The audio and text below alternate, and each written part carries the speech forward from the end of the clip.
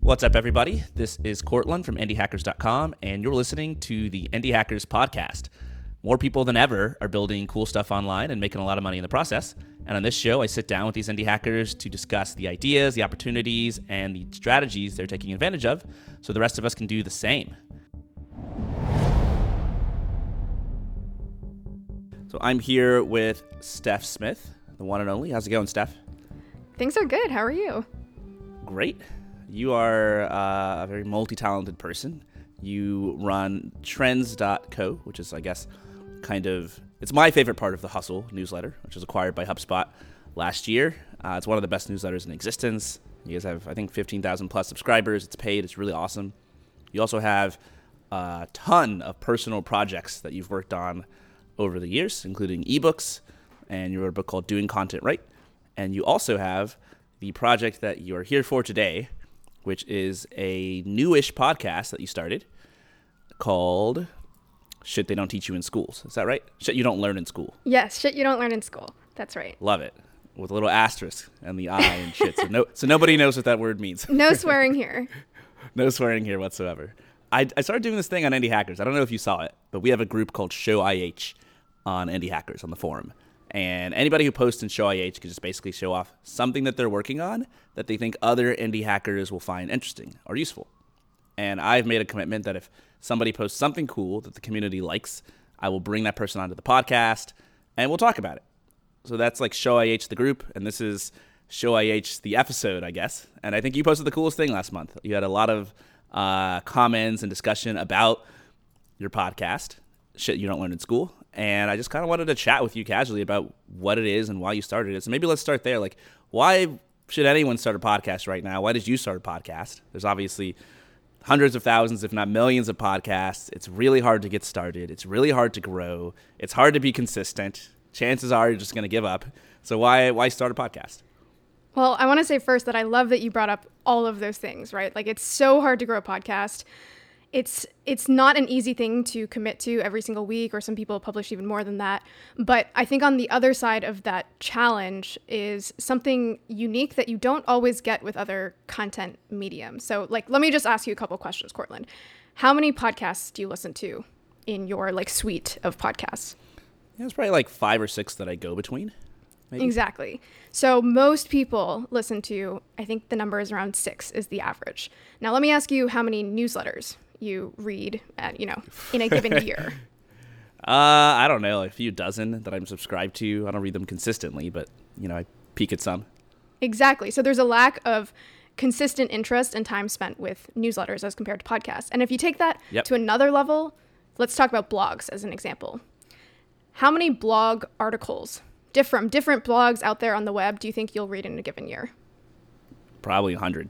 Exactly. And so if you imagine that on a spectrum where on one end you're having these like really light touch experiences with people, often when you read a blog, you don't even know who wrote it, right? Maybe you discovered it on Hacker News or something. So true. And so you have this light touch experience. You spend maybe 5 minutes with that person through the internet. And then newsletters are maybe a little bit less of a light touch experience. You're subscribing to the person or their newsletter. Every time you read it, you're spending a couple minutes, and you're doing that every week. And you're doing that with, I think most people I've asked give us that number of a dozen or 2 dozen newsletters in a given year. Podcasts, you're spending an hour with the person often, right? So you really get to know them. You get to hear their nuanced takes on things. And you're only spending that time with like a very select number of people. And so I liken these different types of content to podcasting almost being like your best friends, right? The people that you're spending all your time with, you're really excited to be around. Newsletters are more like, I don't know, like that friend of a friend that you sometimes see every so often. And then blogs are like those random people you meet at conferences once a year. So the reason I'm mentioning this is because depending on the goals of different creators, podcasts may actually be a terrible thing for them to launch, right? If they're trying to reach the masses or they're trying to bring in huge amounts of ad dollars, podcasts are not the way, at least in the short term. But if they are looking to have like deep, trusting relationships with their audiences, similar to what you've built with Indie Hackers, then that's why podcast can be the right move. And that's ultimately why I decided to create a podcast. I think you nailed it. Like, that's exactly what you get from a podcast. And it's so deep to have somebody in your ear for an hour, like you said. It's just like, you kind of feel like they're your friend. You feel like if you saw them on the street, it's like, this is a person I've been having conversations with for a year, right? Except like they have no idea who you are, but you know everything about them because you've heard them. I think that's a great way to look at it, and I think it kind of speaks to the fact that like not every channel is the same, and like you said, like it could be a bad option for certain people. Like I know a lot of people who are like, I've got a new product, I've got a new company, like I need to have a podcast, I need a blog, I need a newsletter, I need to be on Twitter, and it's like, number one, you can't do all of these things and do them well unless you have a team probably, or you're just like literally full-time content creator, that's it.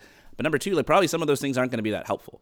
And even if you like succeed at Twitter and build up this huge audience, it doesn't in any way align with sort of the pot of gold at the end of the rainbow that you're chasing, then like you're going the wrong way. And so podcasts are basically, if you really want people to build a deep connection with you, why do you want people to build a deep connection with you? I mean, like you don't necessarily need that to happen. You already have other successful endeavors. Like why does it matter? I think it's for that very reason. I've built a lot of other projects that give me these like fun flashes of attention, right? They'll trend on Product Hunt or something, or maybe someone will read an article of mine and they'll really love it. But then I don't have this lasting connection with people.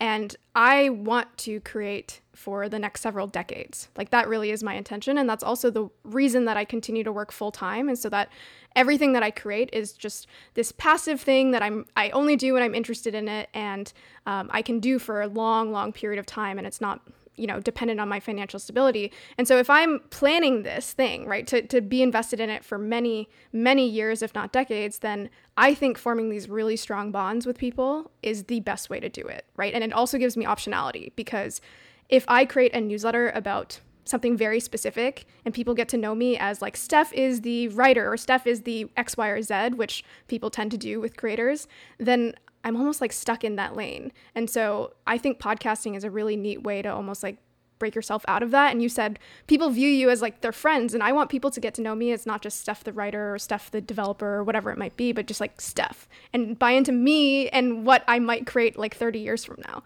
Right. Yeah, it's pretty cool. And I think you picked kind of like the perfect topic for your podcast to have that sort of like optionality and like general purview where you're not locked into something. So the shit you don't learn in school, the description, at least on the iTunes store, is formal schooling does a terrible job of preparing you to thrive as an adult. The shit you don't learn in school podcast exists to make up for the societal failure. So it's to help you improve the quality of your personal and professional life. And like that's broad. That could be, you could talk about literally anything that you want on your show and get away with it. And no one's ever going to be like, oh, but Steph, you're veering away from the topic you said. Like it's anything. Like some of your episode titles are like, and we'll talk about some of these, like should billionaires exist? And earning the trust of your team. And what can happen in 300 years from now, right? And then you're talking about casinos and Russian roulette with your life and technology that people, it's just literally anything. Yeah. I mean, that's exactly why we structured it that way, because we didn't want to be really confined by a specific topic. And even hearing you read that description out loud, it sounds a lot more controversial than I think we meant it to be. But I read the controversial episodes. It really is just like you go through school for, 15 to 20 years, at least in North America. And at the end of that, most people stop learning, or at least stop learning in as aggressive of a form as they were doing in school. And I think there are just endless topics that people could like really dive into that they would benefit from and help us have better discourse as well. Like some of the topics like, should billionaires exist? I'm not seeing that topic talked about in too many forums in a way that's talking about both sides and talking about how we critically think about this and not just like these like really brash conversations that you see. And so that's why we created the podcast, is because we were already having those conversations behind closed doors and we just kind of wanted to open that up. Honestly, I stopped learning like during school. Like, I didn't stop learning after school. I stopped learning before I was ready to be done with school, like my junior year of high school. And in college, I almost never went to class. And a lot of it was just like, just easy to tell that most of the stuff I was learning, like I wasn't going to use because I was spending so much time on the internet and seeing like how people were making money and having an impact using different skills that I wasn't learning. So maybe this is off topic, but I'm just curious, like, what do you think should be taught in schools? Like, do you have opinions if you could control like sort of the high school curriculum or the college curriculum for like Americans? Like what is not getting into people's heads that should be? It's so funny you asked this because I literally tweeted last night. I'm going to pull this tweet up, but it asks this exact question. It says, what's the one subject that you think schools should teach way more of? And then also, what about way less? And so just reading through some of the responses, and then I'll layer in what I think. There's tons of responses around financial literacy. There are some responses that don't even speak to a specific subject, but they're more like, we should stop teaching kids memorization and grading and things like that, and more so teaching them how to learn. I thought one of the interesting responses that came up a couple times was like phys ed, that we should be investing way more in that and teaching people how to be fit and healthy and to do that throughout the the rest of their lives. Some other things were like philosophy, or maybe some of the softer sciences, a lot around critical thinking. I kind of side with the idea that, and this is due to the way that school needs to be done at scale, we focus far too much on teaching kids things that are graded. It's due to the fact that we need to grade people to understand how they're performing relative to their peers.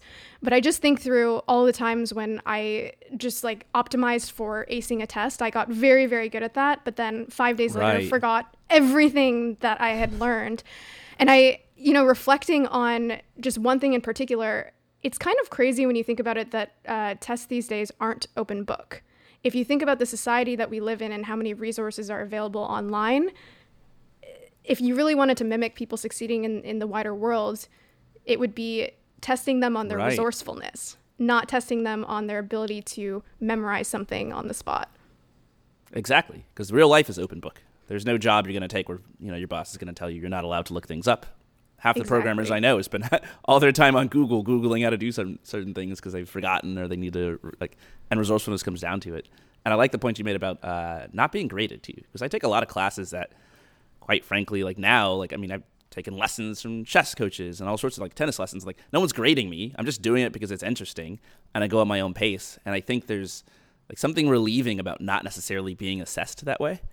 But on the flip side, oh my God, is money such a strong incentive for people to do things? And all of school just comes down to money. It's go to school, get good grades, so you can get into a good college, so you can get a good GPA, so you can get a degree, and you can get a job somewhere, and then make money.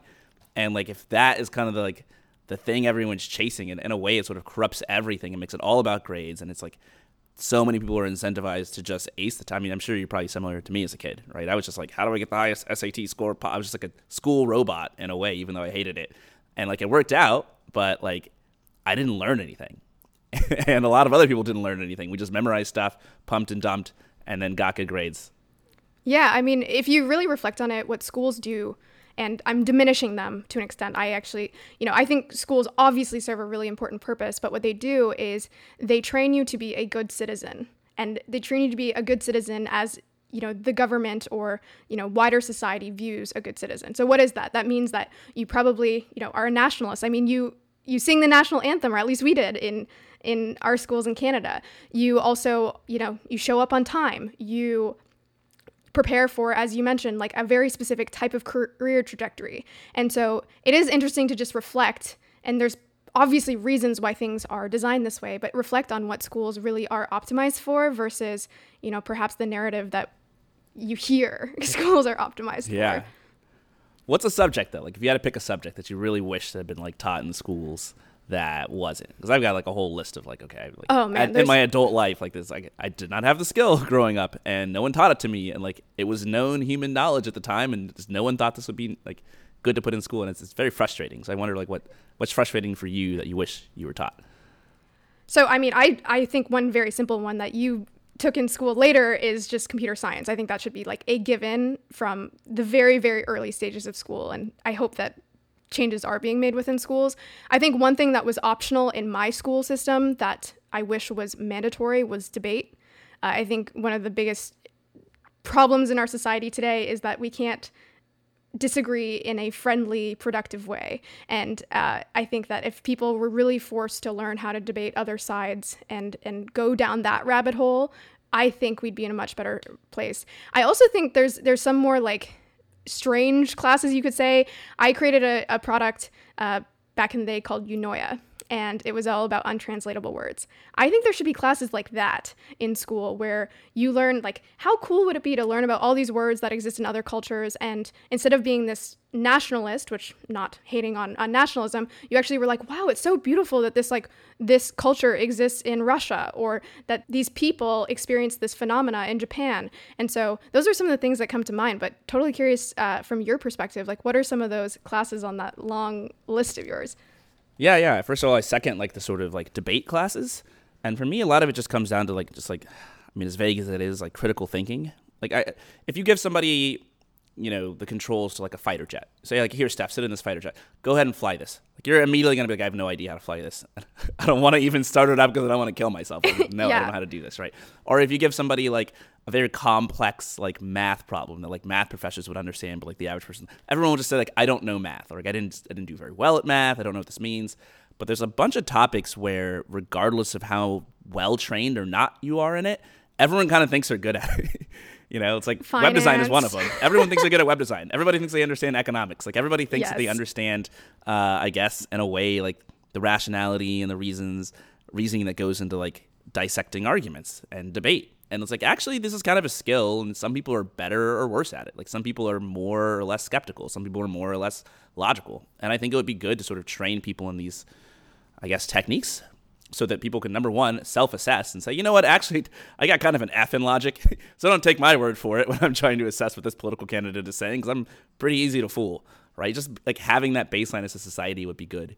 And then I think we live in sort of an increasingly information-rich world, right? Like, anyone could, on any site of any topic, just go to www.imright.com, find whatever facts they think fit their narrative, and then just like say, oh, this is true, right? And like, there's all this confusion about what's true and what's not. And I think, back in the day, it was like much harder for people, or much easier for people to, I guess, discern truth from fiction, because there just weren't that many sources, Or even if everyone believed the wrong thing, like everybody believed the same wrong thing because there's only like 2 sets of encyclopedias and like 5 TV stations.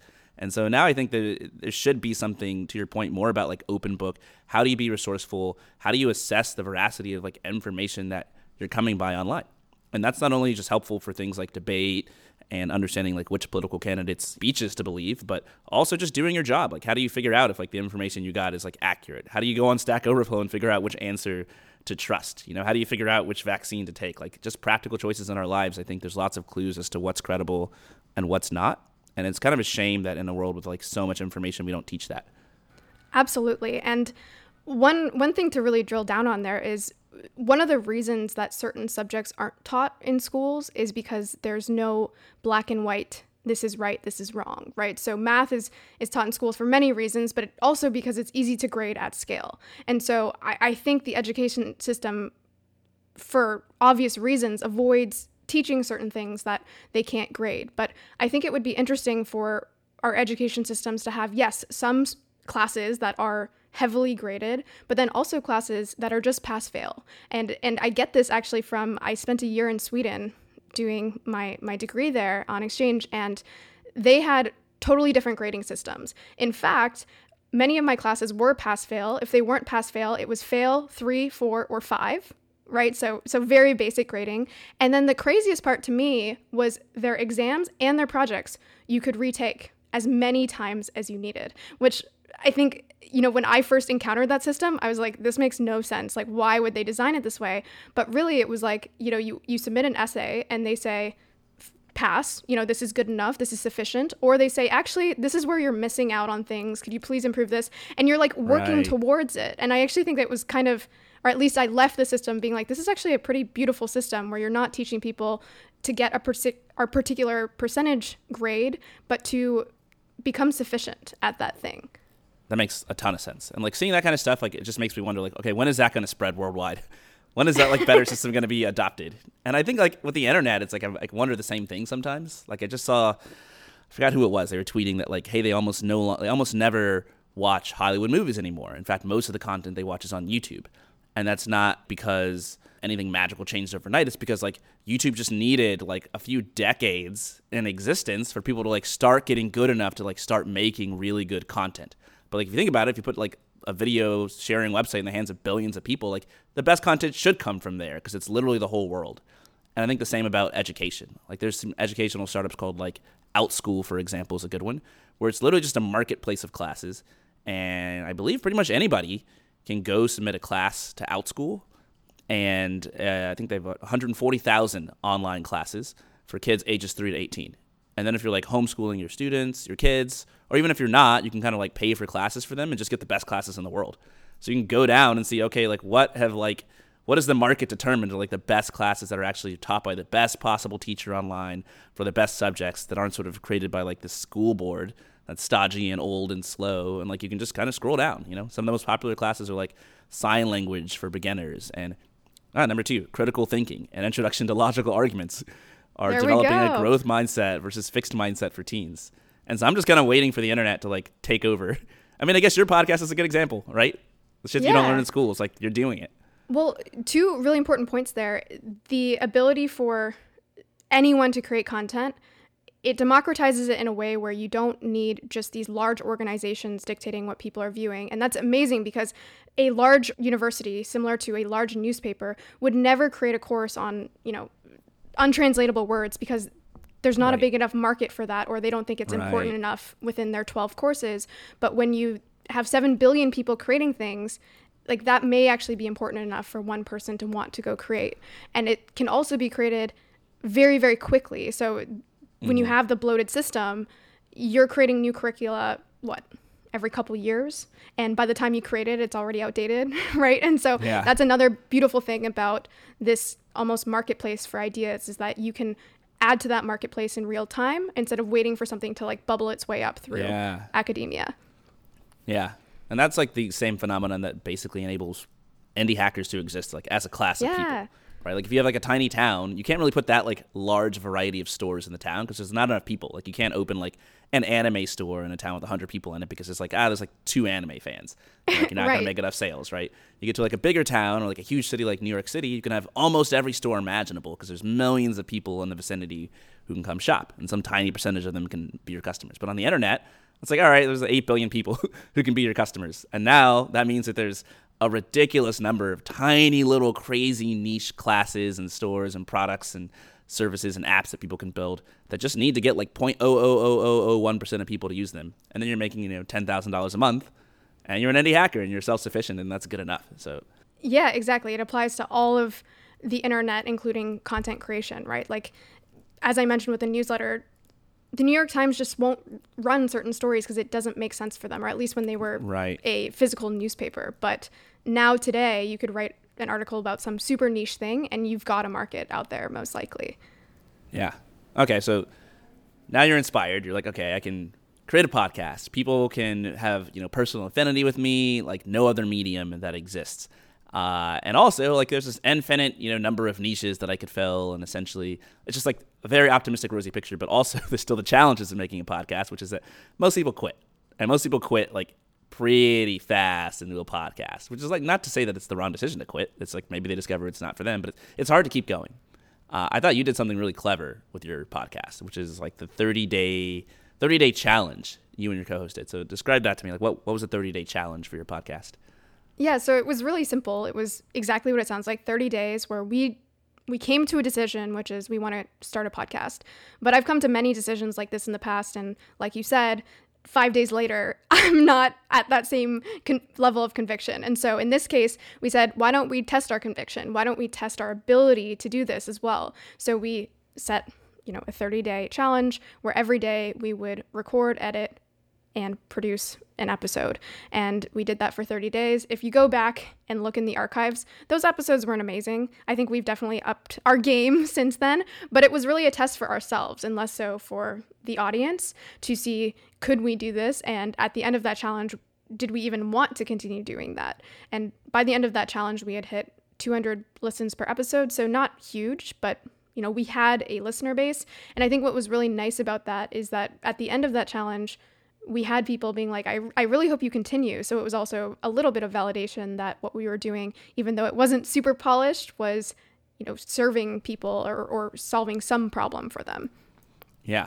So you ended up publishing all of these episodes, even though they were rough, huh? Yeah. So it'd be so easy to just like do practice episodes and then not put them out. But then you're not really testing your actual skills and your actual commitment to the actual full process, huh? Exactly. Like, we wanted to truly like go through what it would be like in real life to launch a podcast and do it every day. And it's really hard to also just have enough to say every day for 30 days. And so that's another thing that I would encourage people to do if they're thinking of launching a podcast or a newsletter or some form of content. Like, for the next 30 days, go write down all the things that you'd want to tell the world, like all the articles that you would write or all the podcast topics that you'd launch, and see how much you can come up with. Because I think a lot of people at a high level think they have a lot to say, but when it really comes down to brass tacks, it's like, nope. I think one of the hardest things for starting anything new is just acknowledging that like you will be bad in the beginning. Maybe not bad compared to the average person, but definitely worse than you like imagine yourself to be, you know, and definitely worse than maybe your heroes or the people that you admire. And I have a friend who, or a friend of a friend who like who's wanted to learn to play the guitar forever. And like he imagines himself starting a band, but every time he picks up the guitar, he's like, I suck. And the process of like practicing and realizing he sucks just like kind of casts him into despair. He just gives up on it almost every time. And I have another friend who's like been talking about starting a podcast, and she's having so much trouble getting over this like initial hurdle of like, I'm not that good. I'm not that interesting. I'm like awkward. I stutter. Like I'm not like, and so she just doesn't want to, it's very discouraging. Like she stops. And so somehow you were able to like push, I don't know how you did it. You push past that. And for 30 days, so like, I'm not that great, but like we're going to keep recording and then publish it live. Like how do you get over that hump when you're not that good at something in the beginning and just keep doing it and not get discouraged? You know, we talked about schools before, and one of the things that I think schools miss is teaching people a love for learning. And I definitely left school without that, and then have gained that in the last couple of years, honestly, through indie hacking. And so an example of learning something from scratch that was really hard for me at first was coding. And I went through that same arc, right? Where at first I was like racking my brain and I was like, I'm never going to be able to do this. Right? Like, how does everyone else do this? And then with enough time, I was building my own apps and I was like, wow, oh my gosh, I don't know how I got here, but here I am. And I think I've done that enough in the last couple years that when you know the arc, the same way that if you've climbed Everest once, I'm sure the second time's a lot easier. I no longer get as jaded or scared when I'm in that like trough, as people say. Right. And so going into podcasting, like exposure therapy. Yeah, I was like, I've been here before. I know this feeling. And so that's why it was like, I think a little easier for me with podcasting relative to something like coding, where that was maybe one of my first attempts at learning something truly from scratch on my own. Peter Levels has this good analogy of just like entering a pool, right? And like if you've never swam before, like you probably don't want to jump into the deep end of the pool, right? It makes much more sense to get in the shallow end where you're very unlikely to drown, and then just sort of wade in, get a few practice strokes in, and then go deeper and deeper. And it sounds like that's kind of what you've done with learning, right? This exposure therapy method of like, okay, but like learning to code is something that like you do in private. Like the vast majority of all people on earth do not see you when you're trying to learn how to code. So that's like maybe the shallow end of the pool. And then something like putting out a podcast is maybe the deep end of the pool, where every single episode you put out, like people can listen to. And in fact, you're trying to like advertise that and market it to people. And so it's like, if you're not doing a good job, like that's very public. There's a lot of, embarrassment, shame, probably just hits to your pride that can be discouraging. And so like, it makes sense that like in your progression, you kind of went in that order, where maybe some of the things you did were, I don't know, just like you had a little bit of a safer environment for yourself to try and fail and develop like a love of learning. Yeah, I think you could say I had some wins under my belt, which I know not everyone has, but it is important to view it that way, right? Like how do you get a couple quick wins so that you see that certain things are possible and you're not as scared to like make yourself a little more vulnerable. And you mentioned Peter. I think a great example of this at play is Peter has made, I think I remember him posting about this recently, 70 projects in the last couple years, or maybe 10 years since he's been a creator, and only 4 have made any money.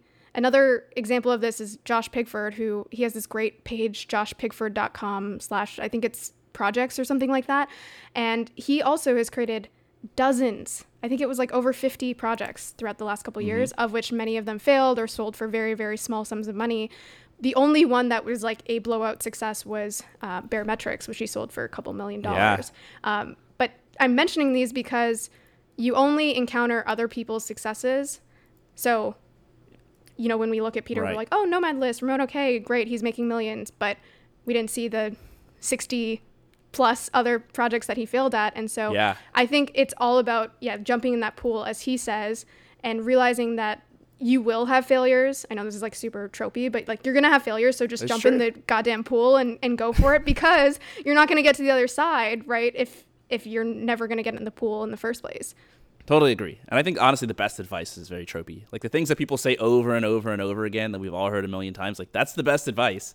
And we end up, chasing all, like, these, like, very novel, creative pieces of advice. And then we're not even following, like, the basic stuff, right? Yeah. And, like, this tweet from Peter Levels, like, I talked to him about this on the show last month. I'll read it out loud here. He said, "Only 4 out of 70-plus projects I ever did made money and grew, which means that greater than 95% of everything I ever did failed. My hit rate is only about 5%, so ship more." And then he posted a little screenshot of a text file where he's got, here's the projects that made money and grew, and it's 4 lines. And then just to like actually see what it looks like to see like 70 other projects, it's insane, right? And like seeing that's so inspirational, because it's like you're like can calm down. You're like, okay, I'm not a failure. But it's the Instagram effect, right? You go on Instagram, all you see is like hot models with their banging bods, having fun, and like, with a bunch of other attractive people by the pool. And you're like, dang, I suck. My life's not that fun. You go on Twitter, it's kind of the same thing. All you see is like super smart people posting about their revenue numbers and how successful they are. And you don't necessarily see the losses. And what's funny about that is you kind of actually do sometimes. Like, if you follow Peter Levels, every one of these projects that failed, he was out there. Like, he built that sort of exposure therapy, that muscle, right, where he's like willing to learn and publicly fail. So he actually tweets about all these projects that failed. He's super jazzed about every one. He has a huge audience of like tens of thousands, hundreds of thousands of followers. And when something flops, he just stops talking about it. And then you kind of forget about it. And then everybody remembers the things that succeeded, and nobody remembers all the things that flopped.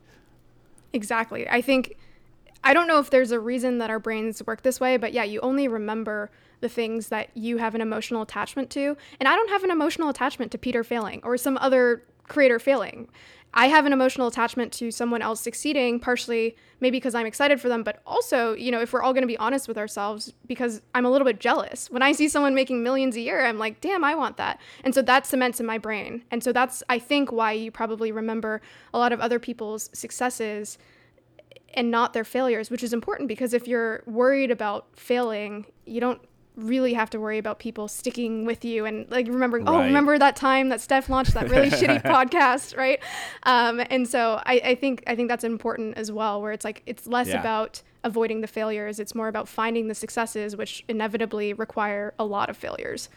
Totally. And I think when it comes to like all these posts, and especially like in the indie hacker community, like a lot of what people are emotionally attached to that helps them remember things is just inspiration, like things that actually cause you to change your own behavior in your life. And there's a psychologist, his name is BJ Fogg. He's a great model for like behavior, like what gets someone to actually take action. And he says it's motivation times ability times trigger. So motivation is like seeing something that somebody else has that you're like, I want that, right? Seeing like Peter Levels like succeed with a project and then be like, oh, I'm making $1 million a year from one of 4 projects. You're like, okay, that sounds awesome. There's the motivation. I also want to make $1 million a year. Then ability, like, can I do this? Is there something fundamentally different about this person? And I think like people who are inspirational tend to be very human. And so like maybe the fact that he's posting all of his failures makes it seem more human. Like, oh, this guy failed like 95% of the time. I can fail 95% of the time too. And then trigger, which is like the call to action, like the sort of starting point. And once you get all 3 of those things, like you get started on something. And so it's funny. A lot of people like often ask like, why don't you start Indie Hackers but for failure stories? And like, this is the reason why I don't, because it's not that inspirational to see a bunch of people who failed. It's more inspirational to see people who succeeded and then to hear about all of the failures that they went through to get there. I mean, I wasn't a part of this, but The Hustle, I think, did something around failures a long time ago, and it didn't work out for that very reason, because I think people often will suggest, oh, there should be this company that talks about all the failures in the industry, because they think if these stories are out there, it will stop other people from making these same mistakes. And that's just not true. Nope. Like, the road to success is paved with failures. So reading about them maybe will stop a couple of them, but ultimately it's like you got to keep failing in order to hit that success. And so your point is, I think, spot on. You want to share those successes so you have that emotional connection of where you want to go and who you're inspired by, and focus on that, because that's also going to be much more sustainable, right? That emotion will drag you for years. The failure emotion it's so transient, right? It's going to disappear so quickly. One of my heroes, Charlie Munger, is like super big on what he calls elementary worldly wisdom, a lot of which he just lifted from Ben Franklin. But he's so big on this idea of like one of the biggest mistakes that we all make is not learning from other people's mistakes, which is exactly what you're saying. Like, very rarely do we say we're not going to make any mistakes because we've just read about everyone else's. Like, we just don't read those stories, and then we just go out and make those mistakes ourselves. But he has a huge principle where he's like, what's his quote? He says, I like people who admit that they're complete stupid horses' asses. I know that I'll perform better if I rub my nose in my own mistakes. This is a wonderful trick to learn. So we kind of have this like built-in reflex of like, I made a mistake. Let's just pretend that didn't happen. Let's not tell anybody about it. Let's just move on. But like, that's not the best way to learn from your mistakes. It's not the best way to learn from other people's mistakes. So I kind of agree with him. But the reality is that like people don't do that. And so the failure websites, they don't work. Yeah, I think Charlie Munger is probably a little wiser than the average person. Yeah, I just saw he was on the news the other day. Dude is 98 years old. For people who don't know who Charlie Munger is, he is Warren Buffett's business partner. He's kind of like the guy behind the scenes. So he's a billionaire, has been for decades. And he's 98 years old doing what he loves. He was giving an interview. I think he was hating on cryptocurrency. Dude's about to turn 99. So hopefully he's doing something right. Well, I mean, we had an episode on tech that people have feared, or like what's coming, another one on what's coming in 300 years. And I guarantee that when I'm 99 or the equivalent, I'm going to be hating on some technology that all the young people are like making fun of me for. And so I don't judge Charlie. He's obviously done some pretty incredible things. So, and we're all going to be in that same bucket. So let's talk about like the practicalities of growing a podcast, because it's not easy to like grow it. Like, okay, you get over the hurdle of you don't care if you suck, you don't care if you're new. You do 30 episodes in 30 days, which I think is super smart. You can do that challenge for anything. And then you're like, okay, great, we got 200 subscribers per episode. How do you actually get on people's radar? Because like, as you mentioned at the top of the talk, there's not that many tools in the podcasting world. Like, there aren't really podcast search engines that people use very much. Like, there's no video, there's not very many analytics. It's very difficult to recommend. It's hard to even advertise podcast episodes on Twitter sometimes. So how do you get to the point where I think you're like upwards of like 15,000 downloads a month now and thousands of downloads per episode? So you've come a long way from like 0 downloads an episode. How did you get that? How did you get there? The infrastructure is so bad, from discoverability to engagement, but also analytics. Like that is the most important thing that any growth marketer will utilize in their toolbox, right? Whether it's video or written content. But with podcasting, the analytics are so bad, you truly, for the most part, can't really tell where people are coming from. And therefore, all of the experiments that you can run aren't really that helpful because you don't know which ones were successful. So I'll just say that I think we're around 10 years behind written content in terms of the tooling. And so it's coming and it's being built. And, there was even yesterday that Spotify acquisition of Chartable and Podsights. And so things are happening, but I think we are 10 years behind. So with that said, some of the things that have actually worked for us, this won't be revolutionary for anyone, but the first is to use whatever channels you do have traffic from, right? So in my case, it was Twitter. That's where I'd built up an audience.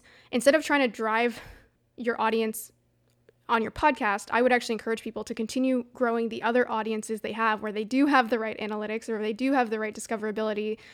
So again, for me, that was Twitter. And then developing a growth strategy that's native to that platform. And what I mean by that is what I see a lot of people do on Twitter is they'll launch an episode and then they'll, write a little post being like, hey, everyone, new episode's up.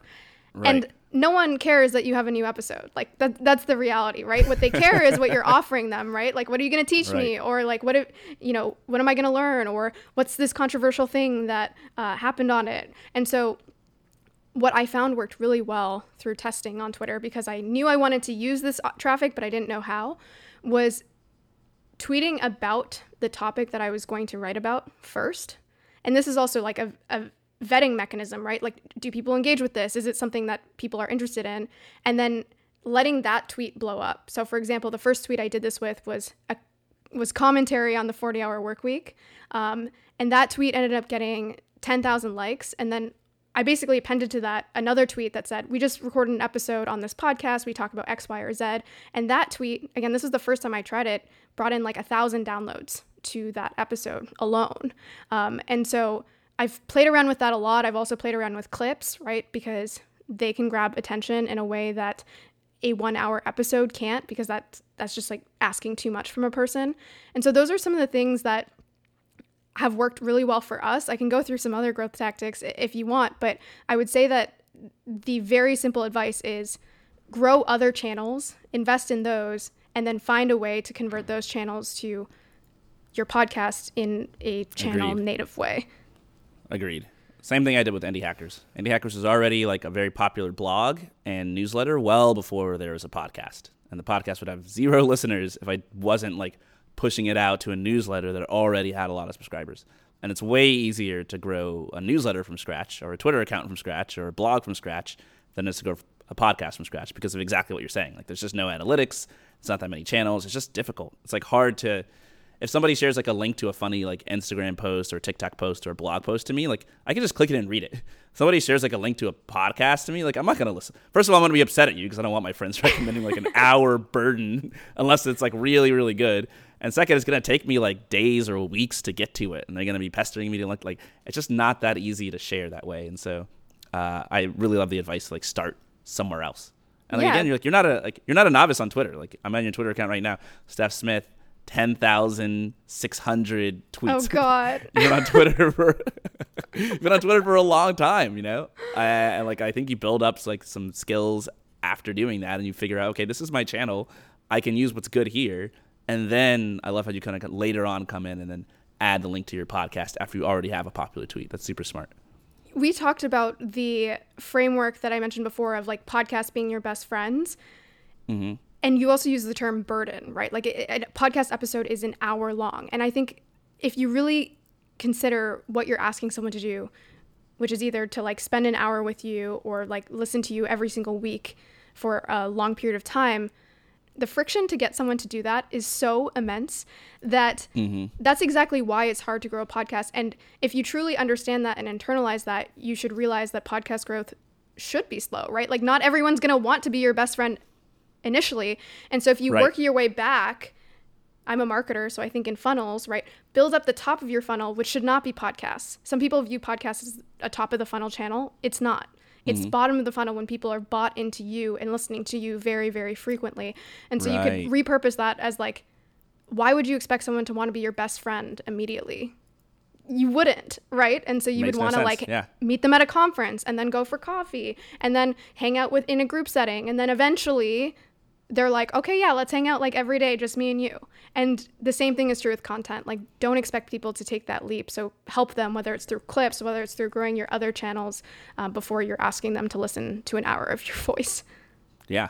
And I think what helps you feel better in that process is just like understanding how much more valuable a podcast listener is than somebody on another medium. Like I would rather have 10 podcast listeners than 100 Twitter followers any day. Any day, easy, right? So the numbers absolutely might not be as big, but you can kind of sort of pat yourself on the back. Much harder for smaller podcast numbers because these are people who have they're just much more devoted to you. They're much more bought in.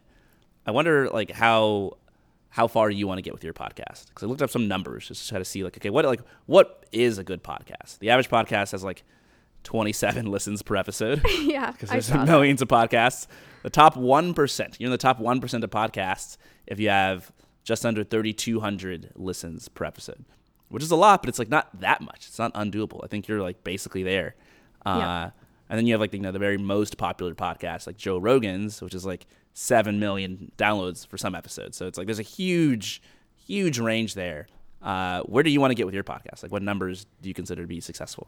So we have a goal this year of getting to 50,000 downloads per month. So that's not per episode. But if you're talking like way into the future, I don't expect to ever be Joe Rogan. Certainly not. But I would love to, if I could one day get my podcast to 50,000 downloads per episode. What I think is so incredible about this, and it's totally an arbitrary number, is if you think about the physical equivalents of these things, like right now we are at around like 3,000 per episode. And that's like a really big keynote at a huge conference, right? 50,000 is Yankee Stadium. Like that's so cool that if I could actually have a podcast at that scale, which obviously I do not currently, that I'd be reaching that many people who are invested in hearing from me, listening to my ideas, and also just like we're learning together. And so that's kind of like the pie in the sky goal in the future. But I'd be fine with even 10,000 downloads per episode, because again, if you compare it to physical equivalents, it's just mind blowing how many people you're reaching on the internet. Yeah, exactly. I just looked up Indie Hackers stats. Like our biggest months are like around 140,000 downloads. And I never really think of it in terms of like the physical stadium size, but I say, yeah, right now you're talking to 140,000, well, maybe not that many people, but talking to like tens of thousands of people, 15,000, I think, per episode. And so like that reach is immense. That means if you go somewhere on Earth, it's not that unlikely that somebody will have heard your voice and heard what you had to say, and not only like heard it, but like heard it for an hour in depth in person. Like it's very cool. What about you though, Courtland? Like you have this podcast, you said it's around 15,000 per episode. Uh-huh. Is it something that you actively want to grow? Do you have growth metrics or milestones? Zero. I don't think about growing the podcast at all nowadays. It would be nice for it to grow. Okay, so let me walk that back. Mostly I do the podcast because it's very good for the branding for Indie Hackers and because I find it fun to do. And there are times where I stop finding it fun to do and then I quickly course correct. I'm like, oh, this is not fun, right? It's fun when I talk to people like you, like we're friends, like we like play chess, sometimes. Yes, it's like, which it's we fun should to have get a back casual. to. We should get back to it. It's fun to have casual conversations with people that I know are like comfortable on the mic and we can discuss different things like we're real people. And then I don't even pay attention to the fact that like anybody's going to be listening to it. Like I just don't care. And I think that's cool. And I also think that like that ends up being what leads to sort of organic growth for me, because I think the episodes are a little bit less repetitive, a little bit more free flowing, and a little bit more connected to topics that people care about. Whereas I think when I get into like super focused mode, like I'm only interviewing founders about their story from start to finish, like those episodes are really good and people love them, but like you get tired after hearing like 10 or 15 of them. Like you don't necessarily need to hear 200 founder stories before you're like, I get it, because there's a lot of similarities, etc. And so for me, I focus more on growing the website and much less on growing the podcast. Like I don't even do the bare minimum of tweeting out most podcast episodes. I think that makes sense because like I said, growing a pod directly is just, it's not going to happen. You want to grow those other channels. But I think one really interesting concept I've come around to is the fact that if we take the same idea that your podcasts are the equivalent of your best friends, I've realized that the entertainment value in podcasts is much more important. And that's why I find the same thing when I listen to podcasts that are purely intellectual. At first, I'm like super stoked to listen to them. I'm like, oh my gosh, this is gold. And then by the third episode, I'm like, I can't do this anymore. And it's like, imagine if you had a friend who was like the smartest person in the world, but just like had no sense of humor or had no like other features to them. Would you want to spend all your time with them? No, it gets tiring. Yeah. And so I've reflected on this, and I think the reason that I listen to specific pods today is, yes, they offer some educational value, but I just like the people. I just like listening to them. I find it fun. Yeah, I think that's exactly it. So like the times where I have like sat down and analyzed like word of mouth podcast growth, like a lot of it comes down to retention. Ultimately, like your show is not going to grow if every time somebody listens to it, they churn. They're like, oh, that was cool, but I'm not coming back, right? So you need to retain your listeners. And what retains most people is exactly what you're saying, the entertainment value, knowing that they like the person, they enjoy the content. And if you look at like the podcast stats, like the types of podcasts that are the most popular, 22% of podcasts are comedy, 21% are news, 18% are true crime. So people really like hearing stories about other people being murdered. And then 17% are sports. And the rest is just like a long tail. And so out of those four categories, like 3 out of those 4 are just pure entertainment. Just like make me laugh, right? Make me squirm, make me excited. And then 21% is news, which is like very useful, but it changes every single day. Right? The news is not, like, by definition, the news is new, right? And so like those two things are like very good for retaining listeners. And I think people also want to hear the news delivered by people they like. And so ultimately, if you want to grow, you got to do both of those things.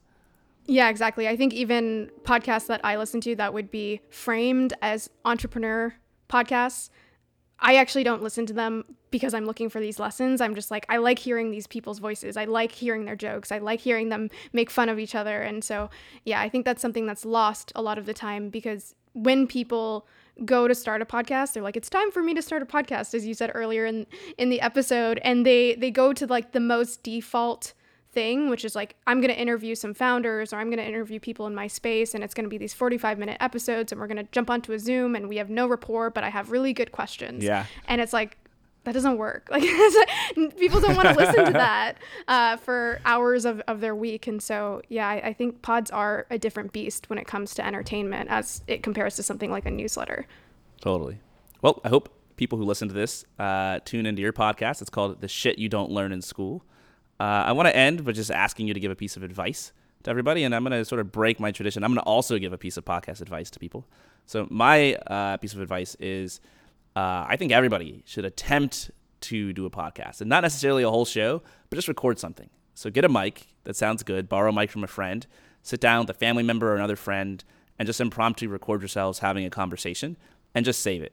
Because I think the experience of like hearing your voice in like radio quality audio and having like this conversation between you and someone you already have rapport with is just priceless. I've done it with people who are close to me in my life, and it's been super meaningful. And for those things, you don't care about the metrics. You don't care about the numbers. You just care about having a good conversation. And that ultimately is what leads to good podcasts anyway. So I would recommend anyone who wants to start a podcast, just do something like that and see how you like it.